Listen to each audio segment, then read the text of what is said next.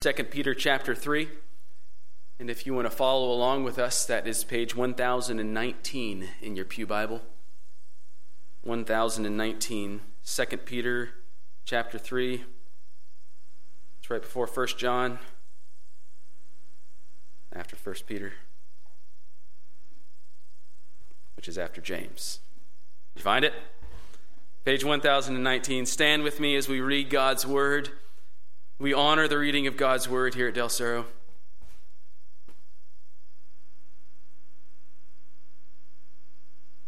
The Apostle Peter says, inspired by the Holy Spirit, "This is now the second letter that I am writing to you, beloved.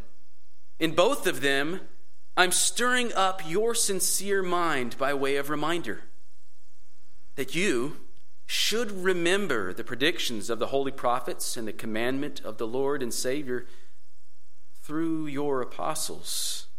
Knowing this, first of all, that scoffers will come in the last days with scoffing, following their own sinful desires. They will say, 'Where is the promise of his coming?' For ever since the fathers fell asleep, all things are continuing as they were from the beginning of creation. For they deliberately overlook this fact, that the heavens existed long ago, and the earth was formed out of water and through water by the word of God, and that by means of these the world that then existed was deluged with water and perished. But by the same word, the heavens and earth that now exist are stored up for fire, being kept until the day of judgment and destruction of the ungodly. But do not overlook this one fact, beloved, that with the Lord 1 day is as 1,000 years, and 1,000 years as 1 day. The Lord's not slow to fulfill his promise, as some count slowness, but is patient toward you, not wishing that any should perish, but that all should reach repentance. But the day of the Lord will come like a thief, and then the heavens will pass away with a roar, and the heavenly bodies will be burned up and dissolved, and the earth and the works that are done on it will be exposed. Since all these things are thus to be dissolved, what sort of people ought you to be in lives of holiness and godliness, waiting for and hastening the coming day of God, because of which the heavens will be set on fire and dissolved, and the heavenly bodies will melt as they burn. But according to his promise, we are waiting for new heavens and a new earth in which righteousness dwells." This is God's word. Praise God. You may be seated. Let's ask him for instruction as we listen to him today. Lord, we see this text and we see right off the bat some of the very doubts that some of us have this morning. It's been so long since you promised your coming, and yet you haven't returned. Some of us are hurting as we wait. Some of us have suffered injustice as we wait. And because of these things, Lord, some of us are doubting. I ask you, Lord, this morning that as we look to your word, that you would give us encouragement, that you would build us up, that you would restore our faith where it's wavering, and that our confidence would be in your good, holy, righteous character. Lord, speak to us this morning from your word. In Jesus' name, amen. Well, Jesus is coming back. You believe that? You really believe it? Or do you just say it? Is there anything you can point to in your life as evidence that your faith, your hope is in the return of Christ? Would someone looking at your life be able to say that your heart is oriented toward the future? Seems to be Peter's goal for us in our text this morning. That we would have hearts that are not set on this world, but on the return of Christ, our blessed hope. But before we address that, you all answered, yes, Jesus is coming back. But before we get to 2 Peter 3, I want to show you first, beyond a shadow of a doubt. Maybe you said that with a shaky unsteadiness. I want to show you that Scripture teaches clearly Jesus is coming back. Not spiritually, but actually, physically. Jesus really is returning. As a church, we've been talking about the presence of God over these last 5 weeks of Advent, from his presence in the Old Testament to the person of Christ, the work of Christ, to the person of the Holy Spirit, and now we look forward to Christ's return. With the Spirit, as we saw last week, he holds us, he secures us, he seals us, he marks us out as belonging to God until Christ's return. And at the return of Christ, the presence of God with us is going to expand from the Holy Spirit's presence with the church to all of creation. Because everything is going to be made new. The heavens will be made new. The earth will be recreated into a dwelling place for King Jesus. That's what we look forward to. And I want to show you some scriptures that teach us that. All right? You might remember the first one, Acts chapter 1, verses 9 through 11. We glimpsed at this passage last week, only to show that Jesus Christ had left. But look what it says about his return. Acts 1, 9 through 11. And when he had said these things, as they were looking on, he was lifted up, and a cloud took him out of their sight. That's what we looked at last week. And while they were gazing into heaven as he went, behold, 2 men stood by them in white robes, and said, Men of Galilee, why do you stand looking into heaven? This Jesus, who was taken up from you into heaven, will come in the same way you saw him go into heaven. He will come. Jesus will come in the same way as you saw him go. He physically ascended into heaven. He physically will descend from heaven. And nearly every New Testament book attests to this reality. In the Gospels, Jesus talks about the Son of Man coming in his glory, Matthew chapter 25. And when he says that, he's not talking about the cross, he's not talking about the resurrection, he's talking about his return. Christ will return. In Paul's epistles, we see this all over the place. He tells the church in Thessalonica, For the Lord himself will descend from heaven with a cry of command, with the voice of an archangel, and with the sound of the trumpet of God. He will descend. He tells the church in Crete. He says to Titus there in the church of Crete, we're waiting for our blessed hope, the appearing of the glory of our great God and Savior, Jesus Christ. To the church in Philippi, in Philippians 3:20, he says, But our citizenship is in heaven, and from it we await a Savior, the Lord Jesus Christ. And at the end of his first letter to the Corinthian church, Paul says, kind of in a prayer, sort of in an anticipatory just exhortation, he says, Our Lord, come. He's calling out for Christ's return because he knows Christ is returning. The writer to the Hebrews gives us this Advent-rich text in Hebrews 9:28. He says, So Christ, having been offered once to bear the sins of many, this is first coming, will appear a second time, not to deal with sin, but to save those who are eagerly waiting for him. James says the judge is standing at the door, and he's talking about the return of Christ. The judge is at the door. John, writing to the churches in what is now Turkey, says, 1 John 3:2, Beloved, we are God's children now, and what we will be has not yet appeared, but we know that when he appears, you see the anticipation there? When he appears, we're waiting for his appearance. When he appears, we shall be like him, because we shall see him as he is.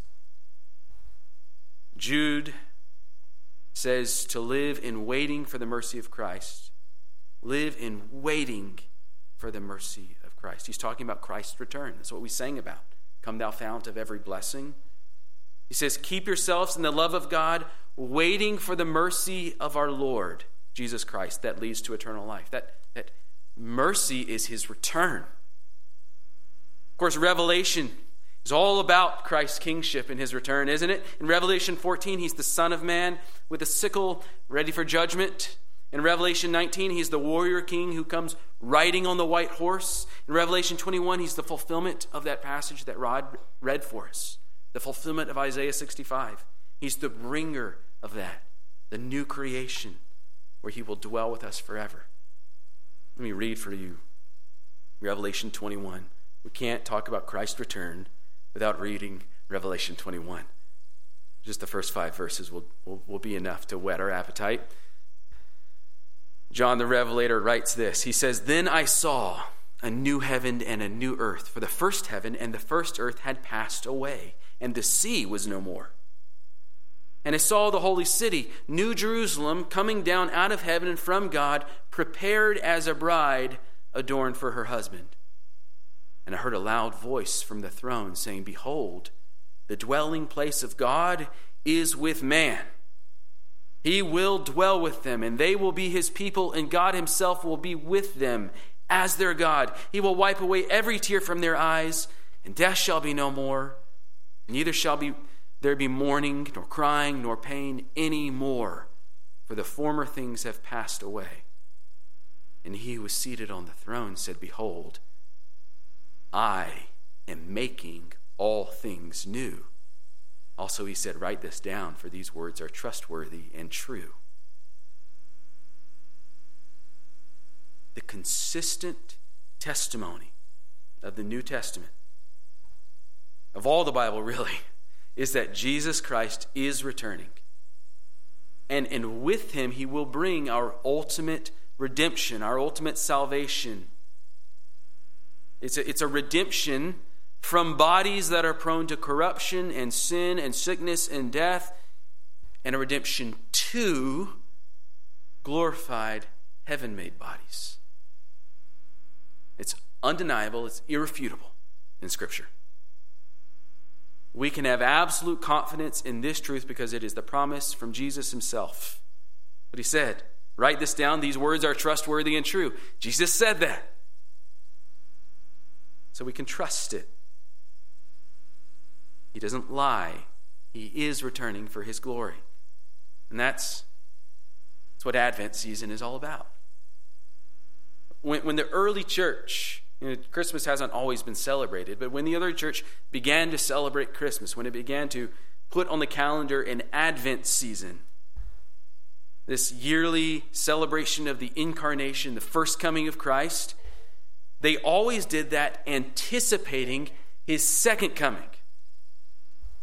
There was this sense where Christians would say, God has been faithful to send his Son as he promised.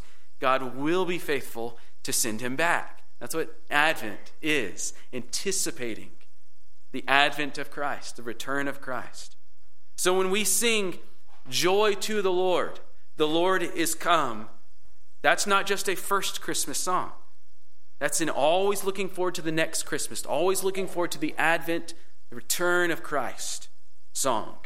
That's why we sang it today. Think about the lyrics to the song. We can't honestly say sins and sorrows don't grow right now. Maybe in us, the power of sin has been defeated, but turn on the news. We see sin and sorrow here. We see sin and sorrow throughout the rest of our state, throughout the rest of our country, throughout the rest of the world. And we can't say that thorns don't infest the ground, can we? Not yet. We have Roundup, but that's just trading weeds for cancer, isn't it? We can't say he has come to make his blessings flow as far as the curse is found. Not completely.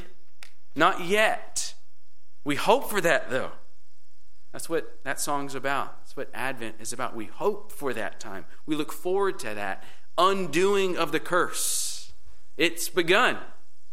It began with the first Advent, but it is consummated. It's completed at the second. And we sing that song because every Christmas is a reminder of God's past and future faithfulness. God was faithful to his promise. He will be faithful to his promise. And it is that will be faithful, it is that second Advent that is the foundation upon which Peter writes this second letter of his. 2 Peter, if you read the whole thing, it's short. I would encourage you to do that this evening.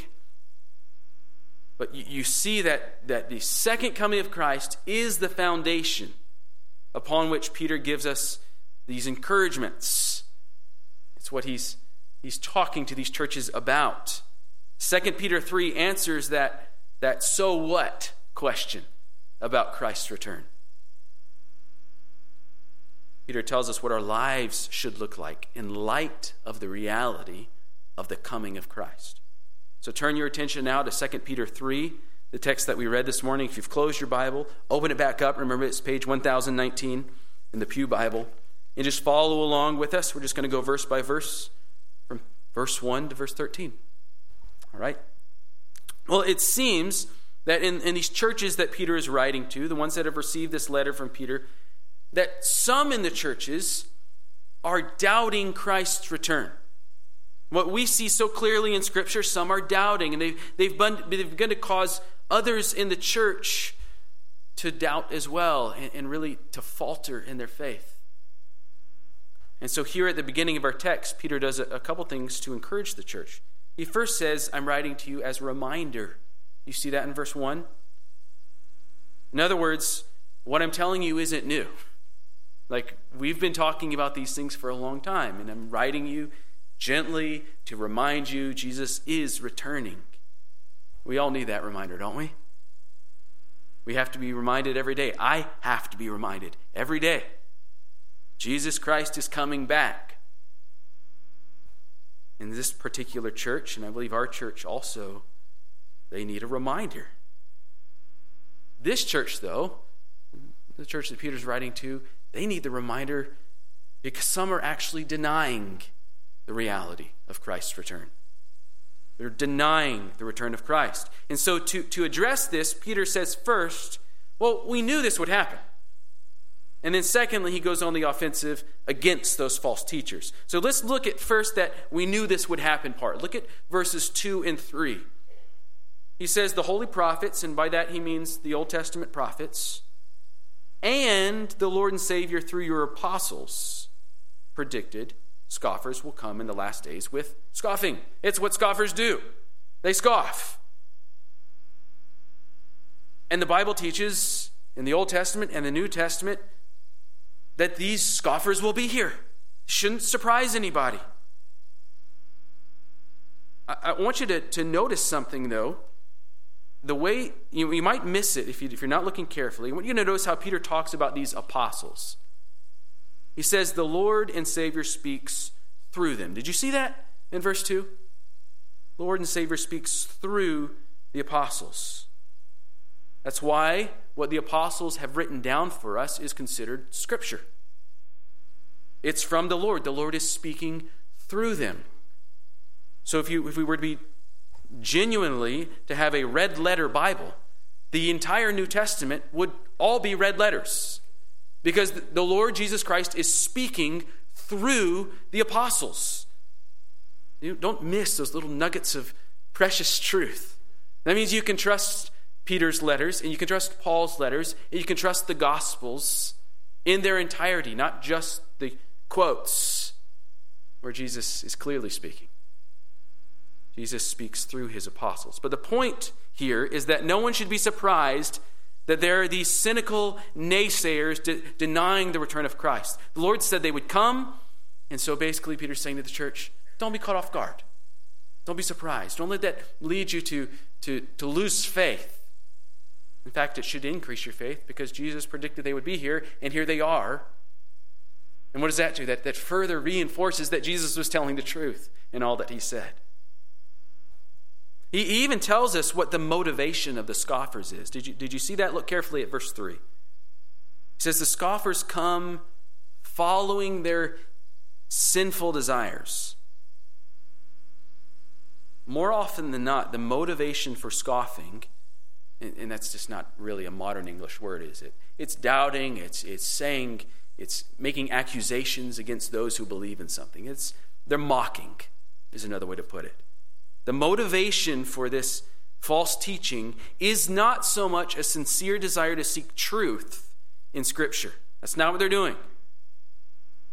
But these guys want to use Scripture to justify sin. So think of a husband who is sinfully controlling his wife. He's rageful, he's violent, he yells and screams all the time. he might look to Scripture to try and justify his sin. He may say, look, the Bible says you have to submit to me. And so that he justifies his sin in that. A young man or woman caught up in lust may look to the Scriptures to try and prove there's nothing wrong with pornography, since that word's not in the Bible. A man wanting to have multiple wives could make that case from Scripture, couldn't he? He would twist Scripture. Someone struggling with homosexuality may wave their hand over the Scriptures in Jedi-like fashion and say, it's not in here. At least that's not the way I understand it, and so I read it my own way. But what's the motivation in each of those? It's not a genuine desire to seek truth in God's Word. That's not the desire. The desire is to use God's Word to justify a sinful lifestyle. The point here is that the false teaching doesn't begin with this desire for the truth. It doesn't begin with a desire to know God. It doesn't begin with a desire to submit ourselves to Him and hear from Him. It begins with a desire to sin, and that is the root of all twisting of Scripture. So church, when you come to the Scriptures, listen.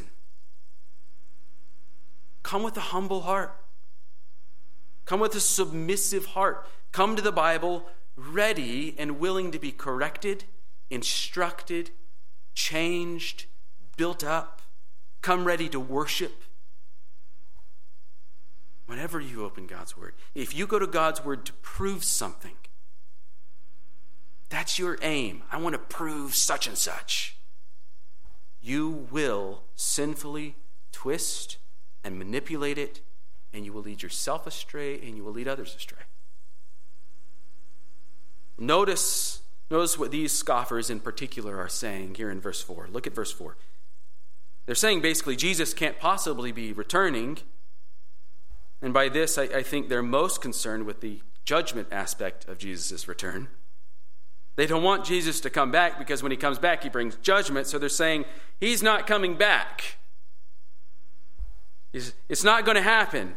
Why? Well, because everything is as it always has been. Everything is continuing as it has since our fathers. I mean, it's a very subjective argument, isn't it? This is similar to the argument against miracles that you might hear. There's no such thing as miracles because I've never seen one. Or there's no such thing as miracles because miracles are impossible. Right? It's either subjective or it's circular, but either way, it's a fallacy. And so what Peter wants to do is shut down the fallacy. Look at what he says in verses 5 and 6. He says, they're forgetting something. God is active. God is active. He's always been active. And in particular, he was active in Genesis chapter 6.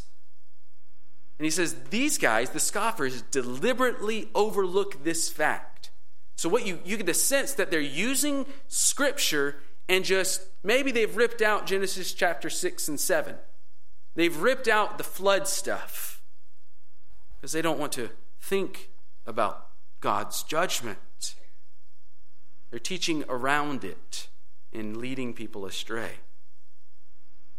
But Peter remembers it, and Peter is reminding this church, you also remember this, don't you? By the word of God and the water that God made the world from, God judged the world in the flood. There was a flood. It was real. And these scoffers, these false teachers, are forgetting that.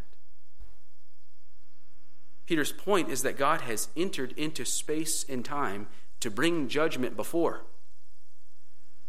Things are not as they always have been. Things have changed dramatically in the past, and they will again. He says in verse 7, but by the same word, the heavens and earth that now exist are stored up for fire, being kept until the day of judgment and destruction of the ungodly. It's happened before. It will happen again.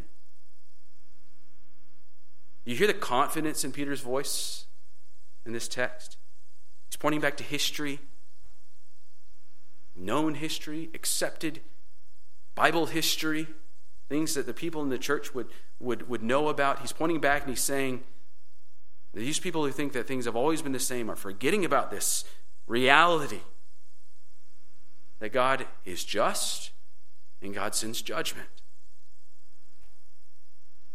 But from responding to the scoffers, Peter then goes into teaching mode. And it's one of the things that we strive for here is we don't just want to talk about them out there. Right? That doesn't do us any good.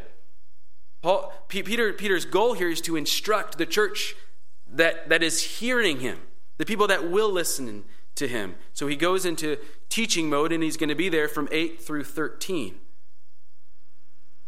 He reminds the church with the Lord, in verse 8, with the Lord 1 day is as 1,000 years, and 1,000 years as 1 day. But what's he saying to them? He's saying God doesn't experience time.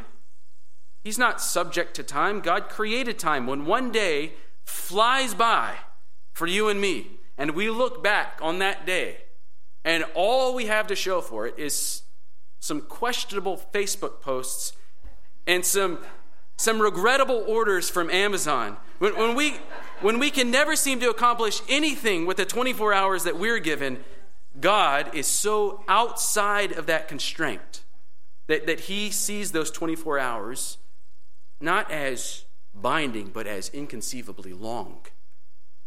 For God, 1 day is like an eternity.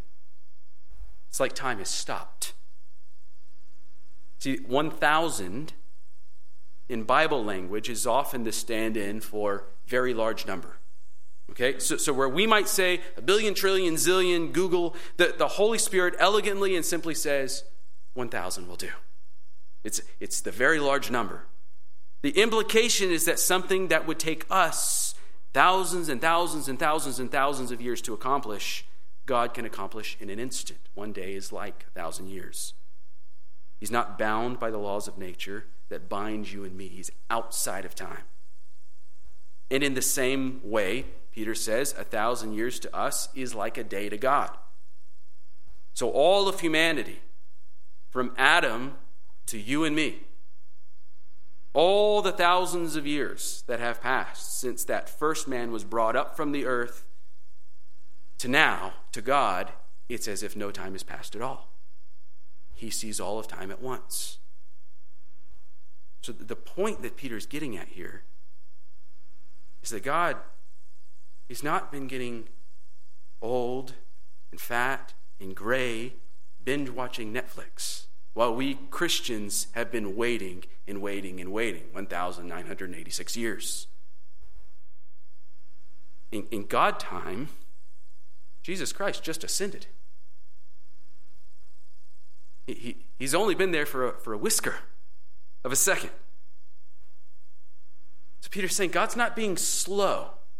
So the church who's thinking, the scoffers are saying Jesus isn't coming back, the church is getting doubtful and saying, yeah, he really has taken a long time, and really it's only been like 10 years for them. And they're like, this is a long time.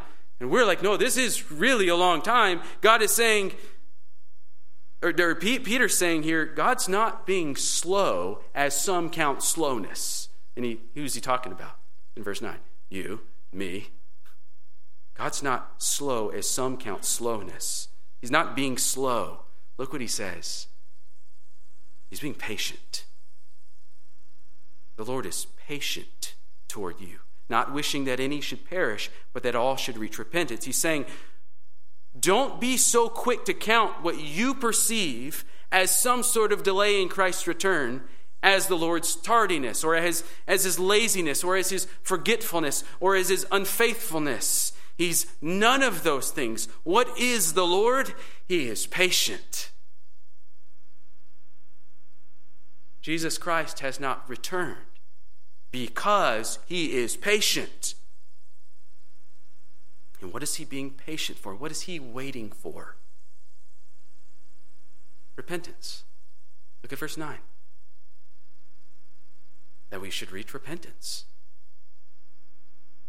So listen, what the scoffers are mocking as the Lord's slowness, and what some in the church are tempted to see as his unfaithfulness, it's actually quite the opposite, isn't it? It is his faithful, patient mercy toward them. The Lord is patient. He is not slow. He is patient. Then look at what Peter says. Not wishing that any should perish, but that all should reach repentance. Do you see what Peter's telling this church? Remember, the you is the church, the all and any, it's the people in the church. He's saying, church, there are some of you who have been so influenced by the naysayers that your focus has become temporal. Your gaze has fallen. You're hoping in things that are earthly because you lost sight of the eternal. And hoping in earthly things, putting your hope in today, in this life, in money and possessions and vacations and parties and family and careers, putting your hope in these temporal things has led you into a life that's not characterized by godliness and holiness, but sin. Because a life whose horizon is earthly is a life that is characterized by sin. So what is Peter telling the church? He's saying, the Lord's being patient with you. He's giving you time to repent. Then look at verse 10. He kind of changes from the Lord's not slow, but patient waiting to the return of Christ. While the Lord is patient, his patience is not unending. The day of the Lord will come. It will come like a thief, he says in verse 10. And by that he means unexpectedly. Doesn't mean that God is a thief. But he comes unexpectedly. A thief does not announce his coming. That means there are not Kevin McAllister pastors and theologians who have been cued in to when the wet bandits are coming, right? The second coming, that's a Home Alone reference, old people. Yeah. The second coming is not like the coming of a baby that you have 9 months to prepare for and you know roughly its due date. It's like the coming of a thief. It means you're going to be caught off guard. You don't know when he's coming, so you must always be prepared. Christ will return unexpectedly, and with him the day of the Lord in judgment and the new creation. Look at the rest of verse 10. It will come like a thief, and then the heavens will pass away with a roar, and the heavenly bodies will be burned up and dissolved, and the earth and the works that are done on it will be exposed. That's what's coming. He's said it once or twice already. And because of this, because of that reality, because Jesus is returning with judgment and the new creation, well then, verse 11. And in verse 11, I read it wrong earlier because it's not a question. Verse 11 isn't a question, it's an exclamation, it's exhortation. He's saying, what sort of people ought you to be? Jesus is coming back. What sort of people ought you to be? It's an exclamation. You're to be living lives of holiness and godliness, waiting for and hastening the coming day of God. So we don't wait for the day of the Lord by drawing charts and diagrams and with our calculator trying to guess what year is coming back. We don't read the newspaper and say, well, if this is happening in Iran, and if this is happening in Russia, and if this is happening in Italy, and if this guy gets elected president here, well then Jesus is going to come back in this year, and so on. That's not how we wait. That's not how we are to wait. Just look at the evidence of history of people that have waited in that way. That's how cults get started, isn't it? It's not how we wait. How do we wait? What does Peter say? What sort of people ought we to be? A people constantly speculating about the end times. No, we're to be holy people. Holy people. Do you see what he's saying? You should be looking forward to Christ's return with hope and expectation. And because you're looking forward to Christ's return, because that's where your hope is, your lives should be marked by that hope. And what does that look like? Holiness and godliness. Holiness and godliness. If you're wondering, well, what does he mean by holiness? Does he mean like don't square dance? No. He's saying, look back at chapter 1. This is how he started the letter. We just jumped into chapter 3. Chapter 1, verse 5. For this very reason, make every effort to supplement your faith, that's where it all begins, with virtue, virtue with knowledge, knowledge with self-control, self-control with steadfastness, steadfastness with godliness, godliness with brotherly affection, and brotherly affection with love. That's holiness. Holiness in a Christian begins with faith. It all begins with faith. We're saved by faith. But then added to that is the life that comes afterwards. The life of virtue, knowledge of the Lord, self-control, steadfastness, godliness, love for other Christians. Those are the positive marks of holiness. Elsewhere in the New Testament, you'll find the lists of things holy people avoid. Right? The New Testament is filled with these. But more often than not, you will see the lists of things that describe the holy people. Right? If we are following that list of things that describe holy people, if we are seeking the fruit of the Spirit, if we are living lives of virtue and knowledge and self-control and so forth, if we're truly loving the church, we won't really have time for that list of things to avoid. Things like gossip, things like drunkenness and coarse joking and sexual immorality and greed. Those things won't even be on our radar because our pursuit, our sight is on Christ's return. And our desires will be for his return. We're to be so looking forward to Christ's return that our lives look different than the world. So different, so set apart that when the world sees us, even though they hate us, they glorify God. Jesus taught us that in Matthew 5. Do you remember that? Salt and light, so that our good works would lead others to glorify God. Peter repeats Jesus' teaching in his first letter, 1 Peter 2:12. He says, keep your conduct among the Gentiles honorable, so that when they speak against you as evildoers, they may see your good deeds and glorify God. Well, do you know what motivates us to live this way? I mean, aside from, yes, Jesus told us to live this way, and aside from knowing that this will lead others to him, and aside from the fact that living holy lives actually hastens Christ's return. Did you see that in verse 12? It hastens his return. We look forward to and hasten Christ's return by living holy lives, but it's also true that we're motivated to holiness by what Peter tells us in verse 13. We're waiting for the new heavens and earth in which righteousness dwells. In which righteousness dwells. That's what we're looking forward to. That's our motivation for holiness. We look forward to the new creation because that is the place where righteousness makes sense. It doesn't make sense here. If we're honest with ourselves, righteousness doesn't really make sense in this life. It's not always the reasonable thing to do. Selfishness makes a lot more sense. It's actually more rational to be selfish. Think, why humble yourself and serve others when you could get ahead? Why give your hard-earned money to the ministries of the church when you can make yourself more comfortable? Maybe you could go out for dinner more. Maybe you could drive a nicer car. Why give to missions? Right? That's absurd.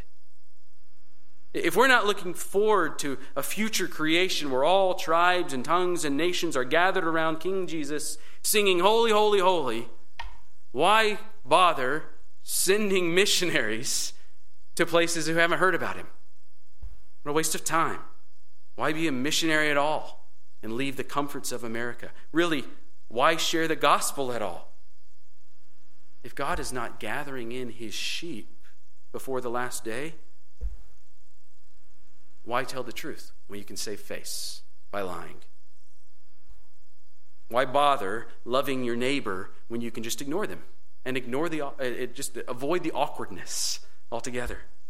Why love your enemy? Why be patient? Why use self-control? Why not fulfill every desire you have? Because you can. Think about it. If there's no future context where holiness and godliness and righteousness make sense, why bother with those things now?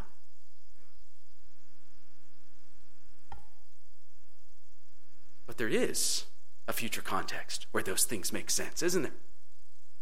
According to his promise, we are waiting for a new heavens and a new earth where righteousness dwells. So when we practice righteousness now, we're acclimating ourselves to that altitude, aren't we? I don't use sports references very often, so here's your one for 6 months. Today is the last Sunday of NFL regular season, right? And my family's looking forward to Seahawks game tonight. Okay, and there are football players that train and train and train and train all year long for what will happen on game day. But they don't beat their bodies into submission. They don't train just to look good. And they don't do it just to avoid getting hurt. They train for game day. They prepare themselves to endure the game with the hope of reward. They train for the love of the game and the prospect of winning. That's what we're training for. Being called into Christ, being born again into Christ, we train ourselves in godliness and holiness because we're looking forward.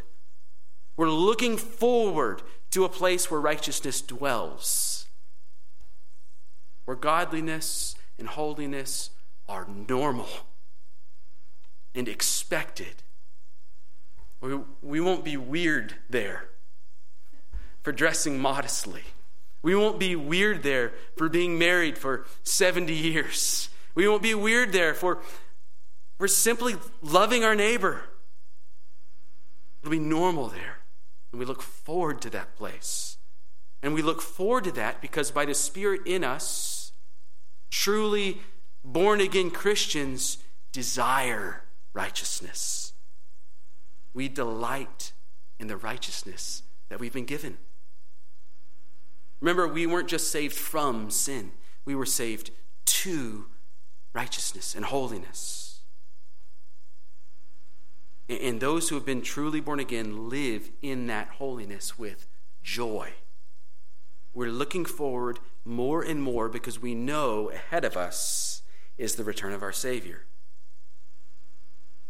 If on the other hand, you don't like holiness now, if it's a drag to you, if you think it's just an option for the super religious, you will not like it when Christ returns. If you don't like being around people who are striving for holiness now, you won't like being around them in the new creation. And you certainly will not like being around Jesus. All of this life is a preparation for the new creation, a preparation for the place where righteousness dwells. The connection then is if you honestly can't say, I delight in the Lord and I want him to come back today because I'm so looking forward to eternity with him. If you can't say that, then most likely this holiness stuff is really difficult for you. It's kind of where this all comes together. What sort of people ought you to be if you're looking forward to Christ's return? Holy people. What sort of people will you be if you're not looking forward to Christ's return? A not holy people.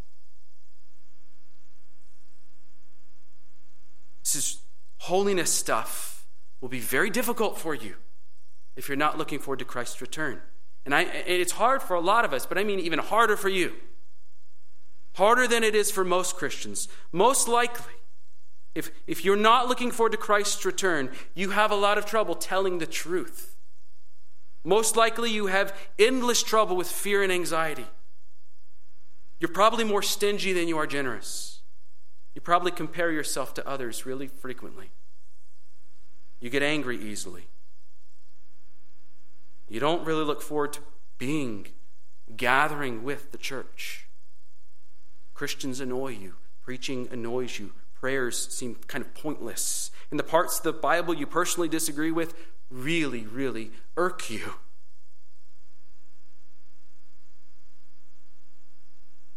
But here's the thing.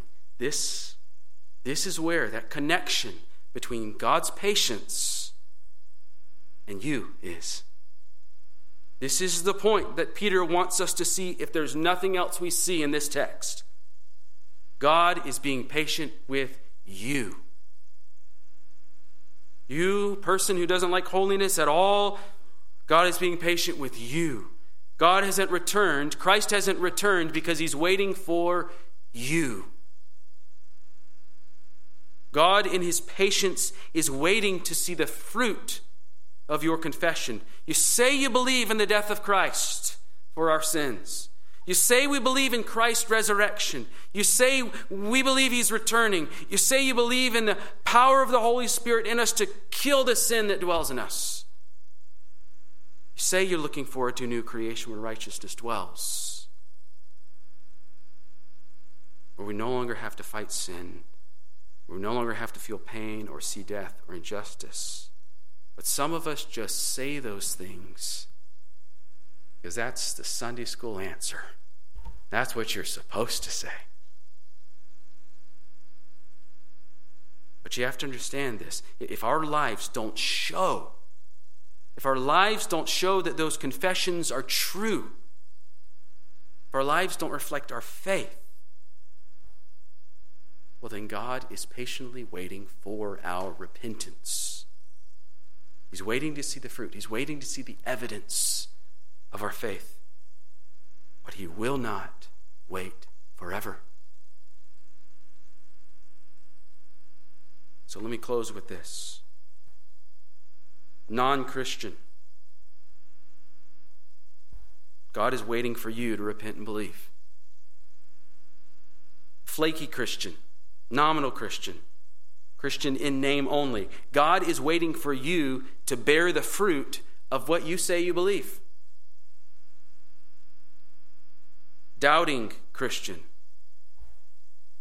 What you feel like is a delay in God's patience, let your faith be restored in the goodness of God. You feel like it's a delay, but it's his patience towards you. So let your faith be restored. Suffering Christian. Jesus is returning. Be steadfast in your hope. Your suffering will come to an end. Striving Christian. Keep striving. Keep seeking the Lord. Keep growing in Christ. And finally, and I hope this is all of us, praying Christian. God is being patient toward the ones you're praying for. That's why Christ has not returned. He's being patient with those people that you're praying for. Praise him for his patience and don't ever stop praying for their repentance. Don't ever stop praying for the salvation that he brings. Amen? Let's pray.